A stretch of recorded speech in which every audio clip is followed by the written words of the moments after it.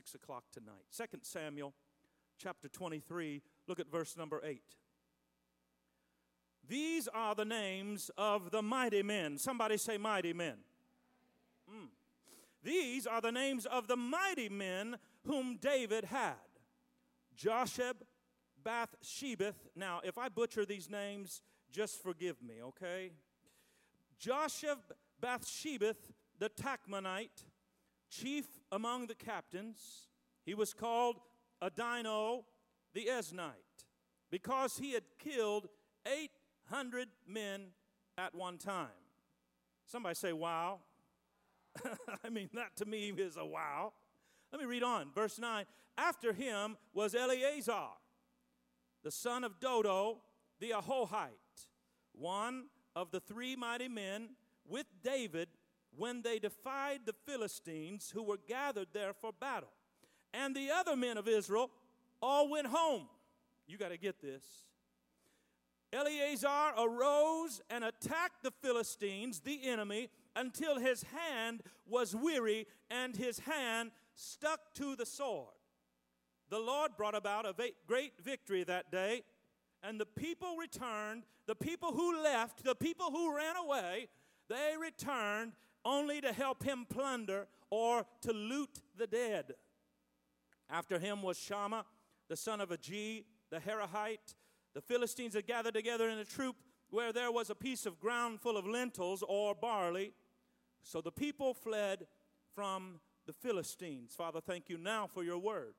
Speak to us today, Lord. Let us have ears to hear and hearts that would be open and receptive to receive.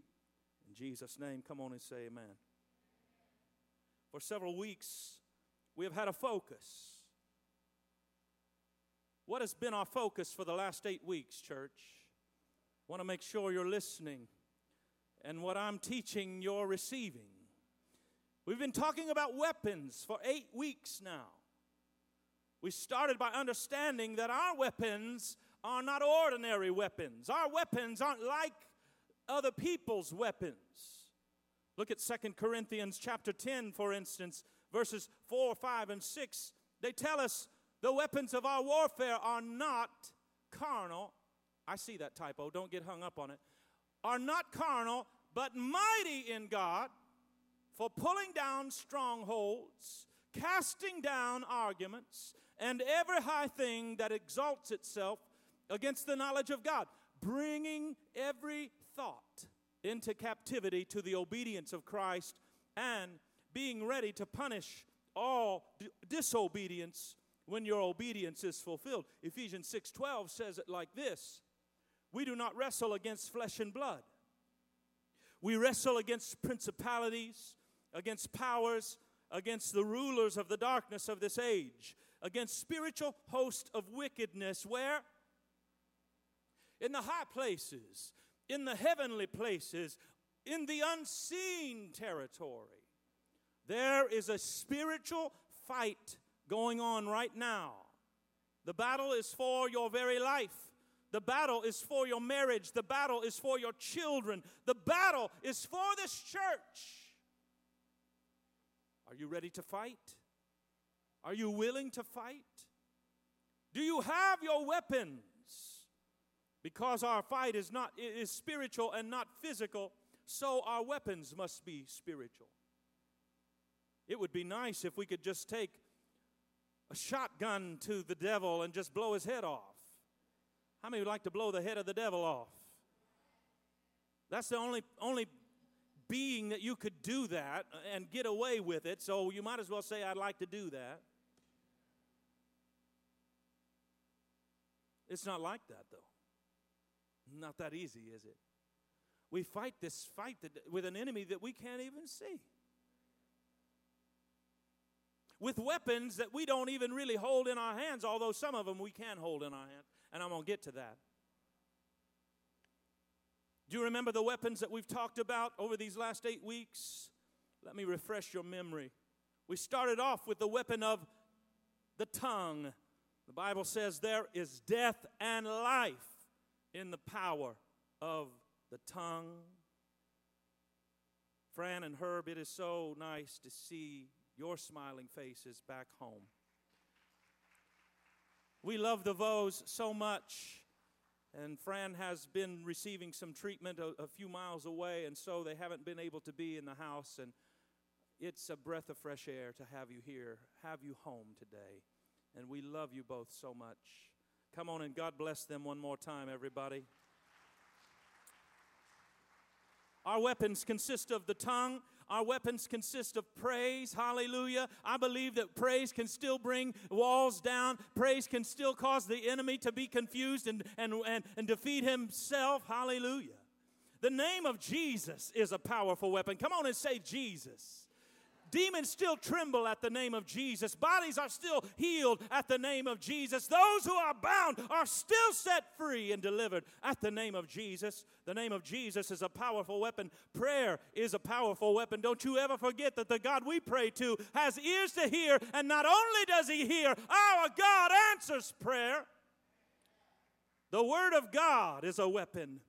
The Bible tells us it's sharper than a two-edged sword. It cuts, it pierces. It's able to discern the intent and motive even. Powerful, powerful weapon, the Word of God. We found out that giving is also a powerful weapon. You want to break poverty. You want to confuse the enemy. You start giving when you don't have much to give. I'm telling you, it is a very, very powerful and effective weapon against the enemy. And then finally, we talked about the Holy Spirit. I love this so much, I was willing to embarrass myself and yank my shirt off and pretend like I was Superman last week. Otherworldly power that comes upon us to do that which we would not be able to do otherwise. The help of the Holy Spirit empowering us.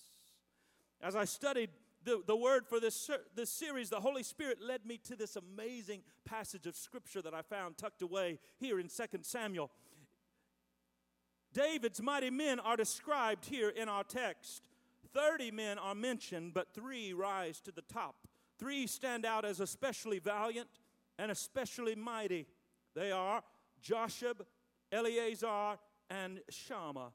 But today I want us to look closely at just one of these mighty men, Eleazar. More specifically, I want us to look at Eleazar's weapon. I've entitled this message today, Eleazar's Weapon. 1 Chronicles 11, you need not turn there, but I found that this gives us a little bit more background and a little bit more history and detail on this particular battle. The battle scene was at a place called Pasadamum. Pasadamum means the dell of bloodshed. Interestingly, this is the same place where David defeated Goliath years earlier. How many remember David and Goliath in your Sunday school lessons growing up? This is the same place. Now here he's back with Eleazar. This place seems to be a recurring battleground for Israel. The Philistines had held up Saul there until David came later and stepped in. And now David has returned there facing the same old enemy, the Philistines, in yet another confrontation.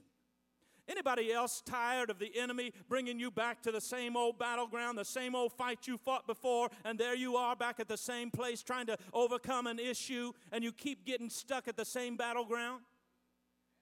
That's what the devil does. Be on guard and beware. The enemy loves to take you back to that same old battleground. Here David is back at Pasadamum. The Philistines are arrayed against him, the forces of David's army. It looked as though the enemy would defeat them. After all, they were outnumbered. The men of Israel, verse number 9, says they hightailed it out of there. Can you believe that? Don't you love a friend like that? Don't you love somebody that's at your side and then all of a sudden you look for them and they're gone? That's what happened. David looks around looking for his men, looking for the army. What's he find? He finds one. He finds Eleazar. Looks around, sees Eleazar, one of his mighty men. And what's Eleazar got? Eleazar has his weapon in his hand and determination in his eyes. Eleazar has planted his feet in the middle of a barley field, and he's ready to swing his sword and lop off some heads of the enemy. He's fighting with all of his might. And the Bible says that before the day was done, the Lord brought about a great victory. The enemy was defeated, and those who had retreated and left, now all of a sudden they come back to plunder the dead. I like this because we see in this passage a weapon in action. We see a weapon at work. We see a weapon winning the battle. I jotted down a few things that I found helpful. Maybe you will as well. Look what I saw. Number one, the weapon was sufficient for the enemy. Maybe another soldier would think, I need a different weapon. There are too many for me to fight against. I need a bigger weapon. I need more weapons. But the weapon was sufficient for the enemy. Why was his weapon sufficient? I believe that Eleazar's weapon was sufficient for that enemy because he had confidence in his weapon. Think about it. He had fought many battles with it before, very likely. His weapon had been reliable in the previous battles. He cared for his weapon, sharpening his weapon, oiling his weapon, making sure that his weapon was in its proper place, handy and available when he needed it. You know, I read that one of the first things a soldier is issued when he enlists is his rifle. Each soldier is taught to know everything there is to know about his weapon. Before long, he can dismantle and reassemble his weapon blindfolded and in a matter of seconds. He's the only one allowed to clean his weapon, and if he misplaces it, he's severely disciplined. The point of all this training is so that when the soldier goes into battle, he's not concerned with whether or not his weapon will fail him. He trusts his weapon because he has confidence in his weapon. He knows his weapon completely and has proven it in many repeated drills. Why did Eleazar know that this weapon was sufficient? He was familiar with his weapon. By constant use, he had mastered that sword, practicing day after day and week after week. I'm sure that thousands of imaginary enemies were beheaded before he ever got to the real one.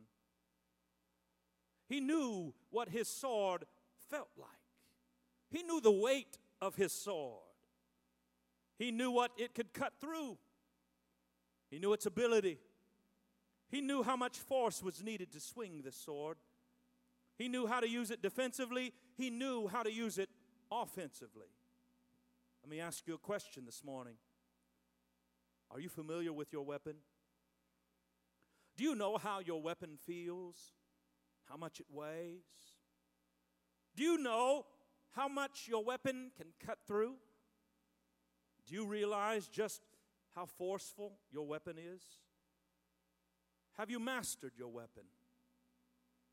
Do you care for your weapon? Sharpening. How many know how to sharpen your weapon? Go ahead, Joe. How do you sharpen your weapon? This weapon now, I've transitioned to the spiritual one. Come on, anybody, tell me how to sharpen your weapon. Go ahead, Sue. There you go. It's so simple, we miss it. It's so simple, we miss it. Sharpening your sword is reading the Word.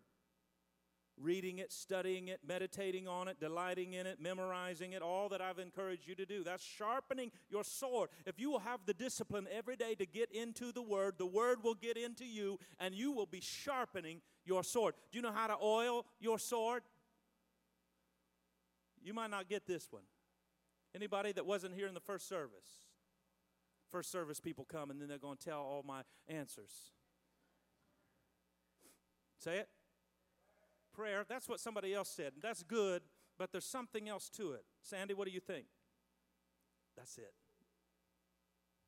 You oil the sword by the Holy Spirit's illumination and anointing.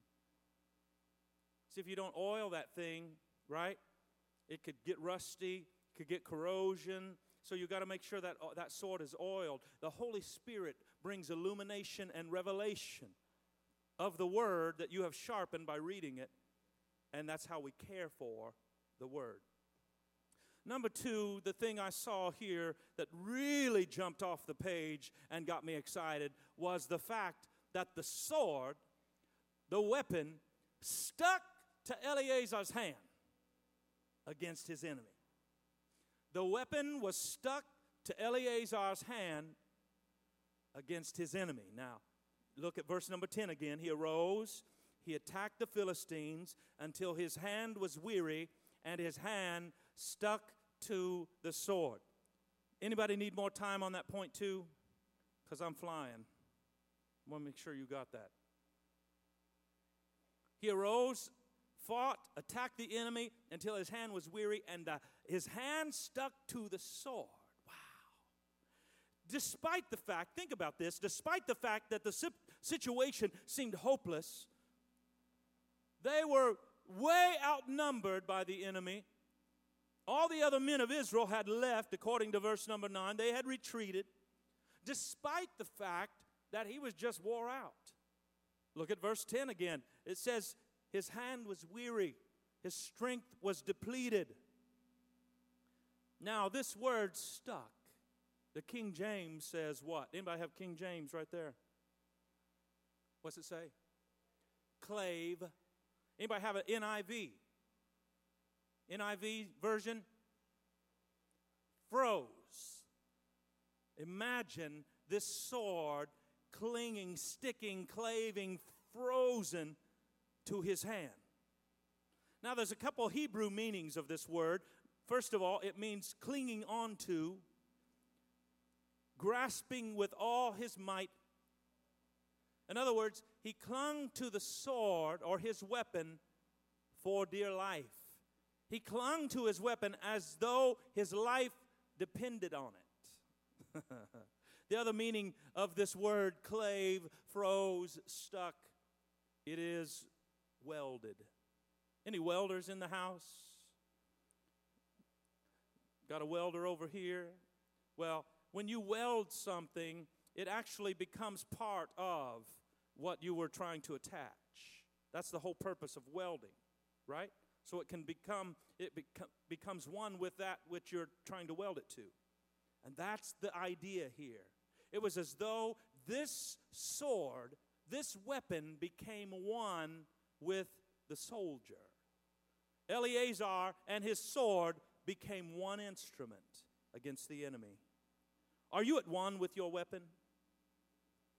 Are you delighting in God's word and meditating on his word and memorizing God's word? This is how you become one with it. If you have to say, oh, well, wait a minute, let me go get my Bible, and then I got to find it, and I got to word search it and all that, you're too late. I found out I'm too late. Pimo, I don't know if you know this about him, but he is a man of the word. He challenges me. He really does. We'll get to talking about spiritual things and things in the Bible, and he will just immediately go to different portions of the Scripture. Because why? He's at one with his weapon. He doesn't have to go into his room and say, well, let me look that up. I mean, it just comes out of him. And it's as though that sword has been welded to his hand. But not just his hand. Here's what I really like. It's welded to his heart. It's welded to his mind. May we all be men and women of the word, men and women of the weapons. And they become one with us. Powerful to defeat the enemy. Lastly, this weapon brought success that day. Success over the enemy. I want you to look closely at verse number 10. I'm closing. That's your cue.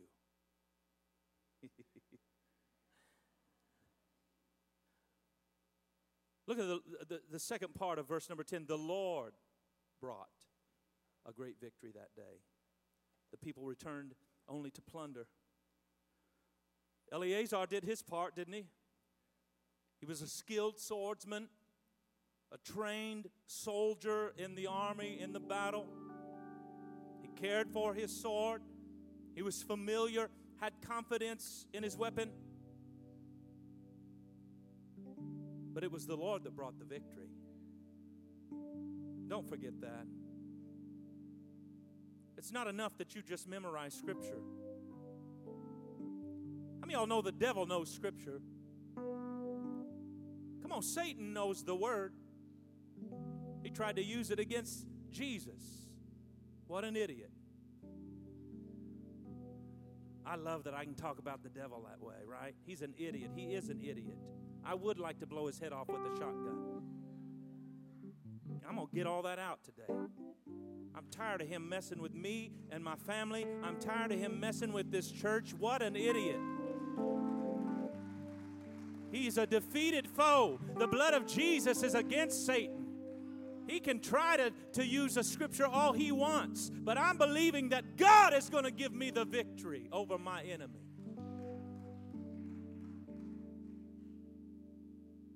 Weapons. The fight is on. I don't know how else to say it, and this is it. This series closes today, folks. We got a wonderful guest coming in next week. You don't want to miss it. Our secretary treasurer in our district, Gordon Houston, is going to be here and bring the word. It's going to be powerful. Then we're into the Easter season with Palm Sunday and Easter. So this is really the focus of weapons. And I want you to get this.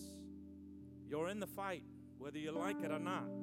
We'd all like to take a little break, wouldn't we? Wouldn't you like a little leave?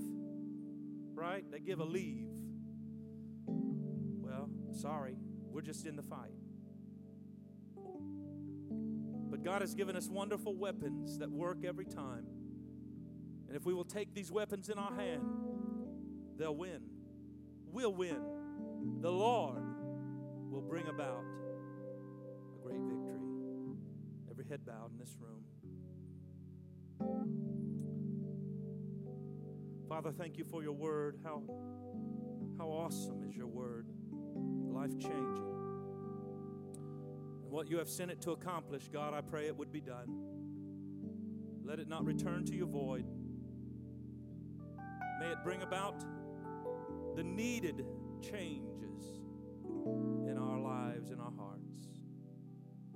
With heads bowed, I want to ask this question before we dismiss today.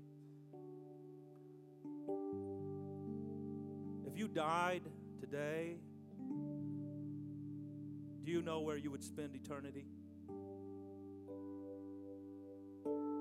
It's a very real question, a very serious question.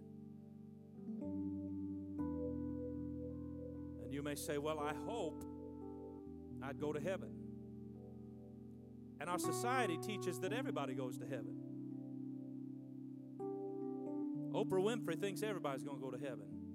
She ought to know better because she was raised in church. And that's another sermon for another day too, but I said it. Listen, folks, not everybody goes to heaven. I'm sorry to say that, but I would be misleading you. The Bible is very clear. Only those who accept God's plan of salvation by His Son, Jesus Christ, are permitted into heaven. Jesus said, I am the way, the truth, and the life. No man comes to the Father except by me. If you're here today and you're not sure if you would go to heaven or not, I want to make you sure of that.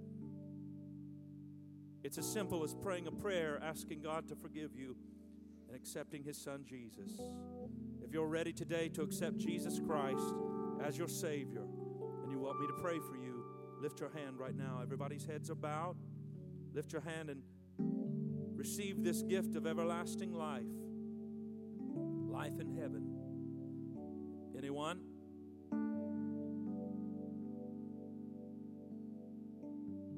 Everyone standing.